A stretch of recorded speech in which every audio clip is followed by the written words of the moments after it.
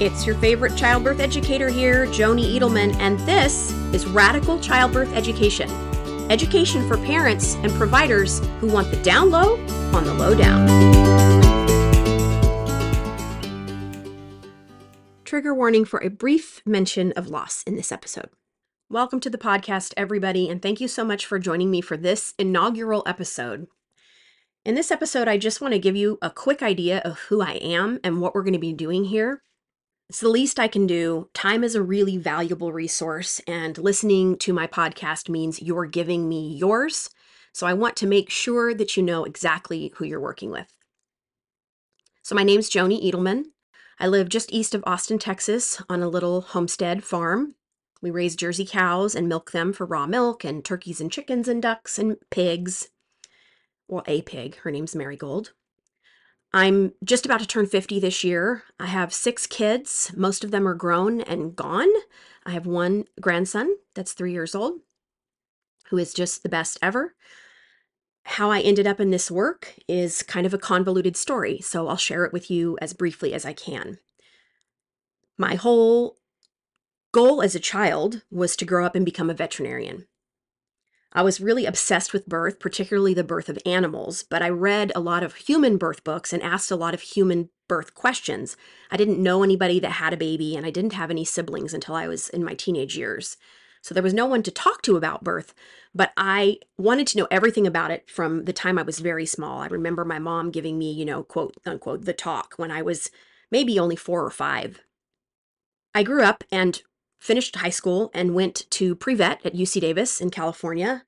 And then some stuff happened in my family that necessitated me quitting, thinking I was taking a year or 2 pause and that I would go back. But of course I didn't go back because that wasn't my path. Instead, I got married and I got pregnant pretty quickly.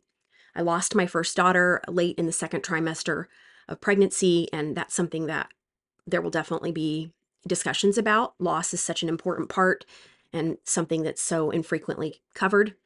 It took me a little while to get pregnant with my next baby, but I got pregnant and had an uneventful pregnancy and then went on to have her and 4 more children after her. After my first 3 kids were born, I decided to go to nursing school and that I would become a certified nurse midwife.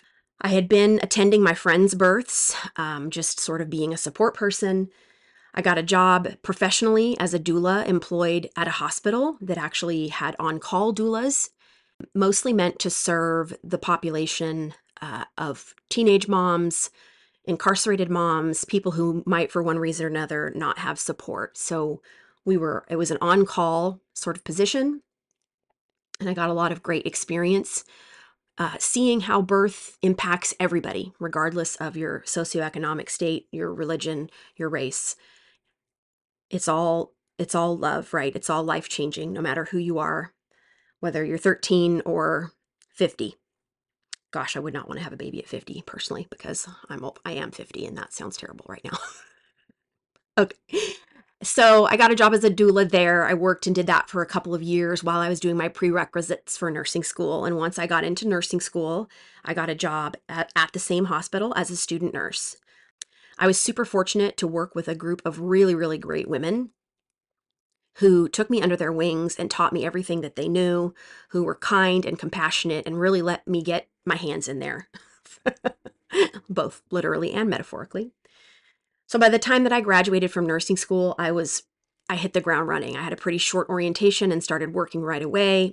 I started doing my bachelor's and preparing to apply to midwifery school with the plan to continue on to become a CNM.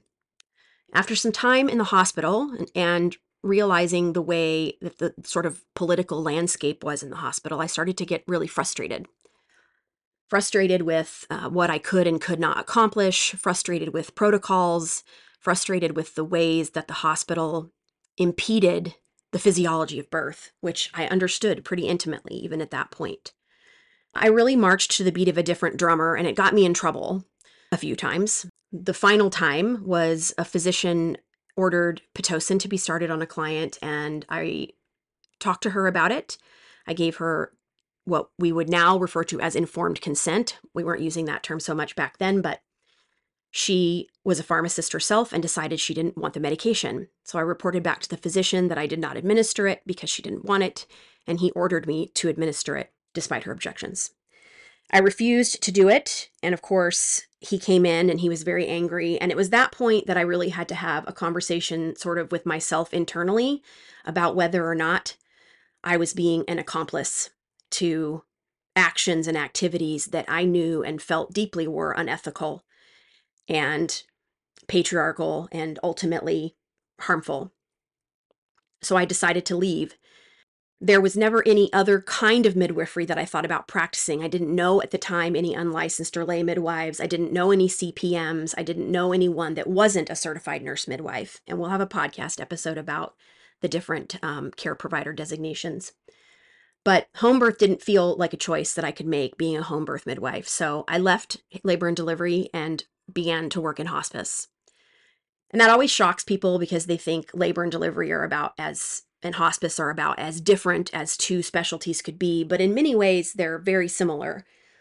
You're present for one of life's most, personal, private, and important events. It leaves a lasting impression on everyone there. Regardless of who you are part of that family's story forever. It's not as if you just had surgery and your nurse is administering medications.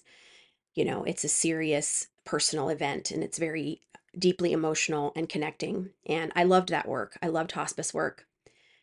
I got divorced and remarried and then got pregnant with my fifth child and had her and my sixth baby pretty close together and didn't work for a while at all. Stayed at home with them. And then I did a stint for about 7 years as the editor-in-chief of an online women's magazine called Ravishly. And I wrote a lot. And I managed a lot of other writers. And I wrote about everything from mental health to body image. And I did write a lot about birth and labor and pregnancy and parenting. And in 2020, when the pandemic, just at the beginning of the pandemic, my husband's company transferred him to Austin, where we are now. So we bought a little farm, and I spent a couple of years really focusing on that. And then our house burned down, and I was injured and took some time off to deal with that. And then when I came back from that, I started back working in birth work full time as a doula for a local agency.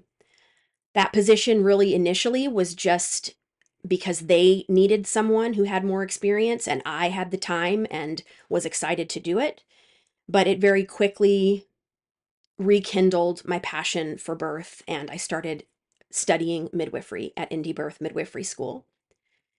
I did an apprenticeship here locally, and my primary focus now is on providing women-centered care to families who are planning on birthing outside the system and want a wise woman in attendance.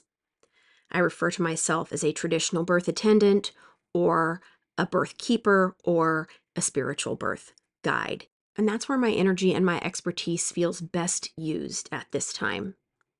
I'm still taking some doula clients here and there, and I teach a childbirth class here in Austin as well, which is what a lot of these podcasts will come from. My approach to birth, my approach to parenting, my approach to labor is to recognize it as the transformational event that it is. I believe very, very deeply that the way that we birth lays the foundation for the confidence and capability of our parenting. Women who birth empowered bring that empowerment into their birth, regardless of the type of birth, whether it's a scheduled C-section or a home birth unattended by any medical professionals. If the woman is empowered, she is likely to feel empowered in her parenting. So my primary objective always is to empower those who I work with. What makes me really unique in the way that I teach my childbirth class and in this podcast as well is that I have played every role in the room at a birth. I have been the person birthing, I have been the person catching the baby, I have been the nurse, and I have been the doula.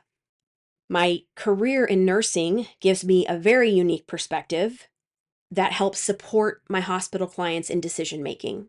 It can be very hard in the hospital to decipher what is emergency versus non-emergency. It can be hard to know if the options being presented to you are actually necessary or right. And what I do is I give clients and students insight into what's going on in the hospital's mind and why they're making the choices they're making. The truth is, as long as birth is a business in America, and as long as the bottom line is impacted by how, where, and when you birth, your provider can't be objective. It's very, very difficult to be objective in the face of that kind of potential financial windfall.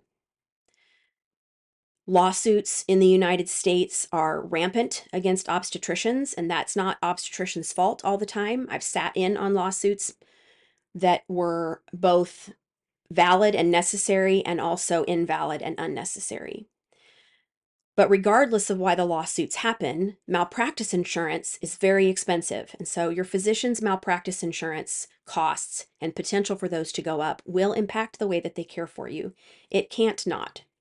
It's the same with the hospital. If the hospital is sued and has to settle for several $1,000,000, that impacts how they behave. They are mostly concerned about you getting a living, healthy baby. That is true.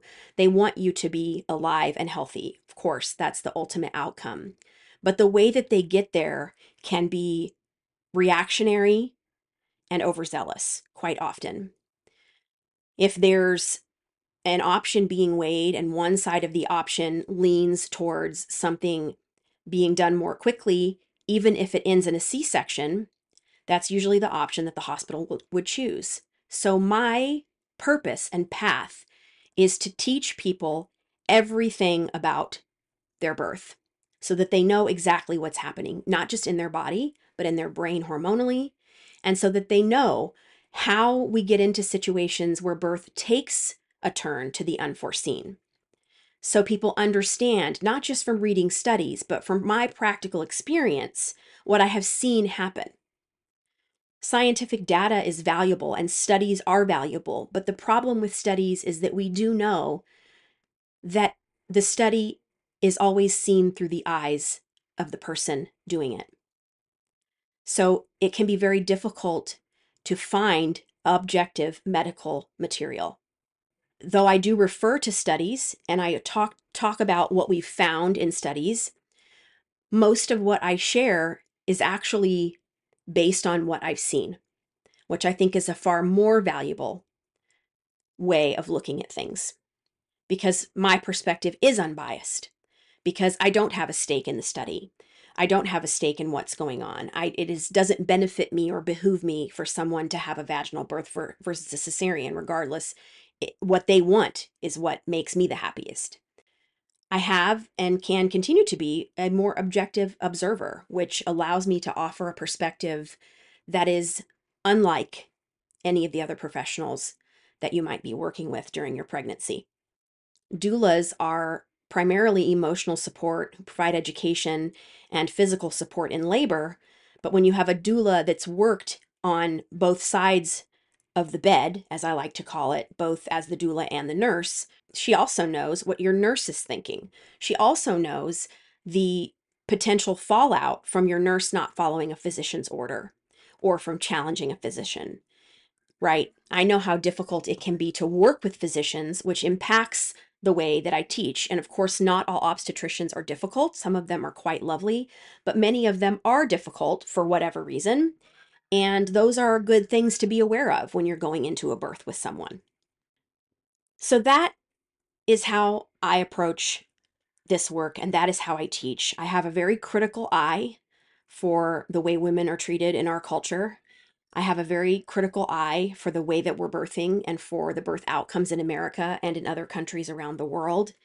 And I pay close attention to what's happening where so that I can be the most informed and provide as much education as possible to folks. What I hope that you'll find here is not just information and education about decision making and choices in your pregnancy, but also empowerment and knowledge and wisdom in your body's own ability to do this work really without very much assistance at all. How we birth is how we live, and how we live has the potential to change the future for better or worse. And I'm here to change it for better.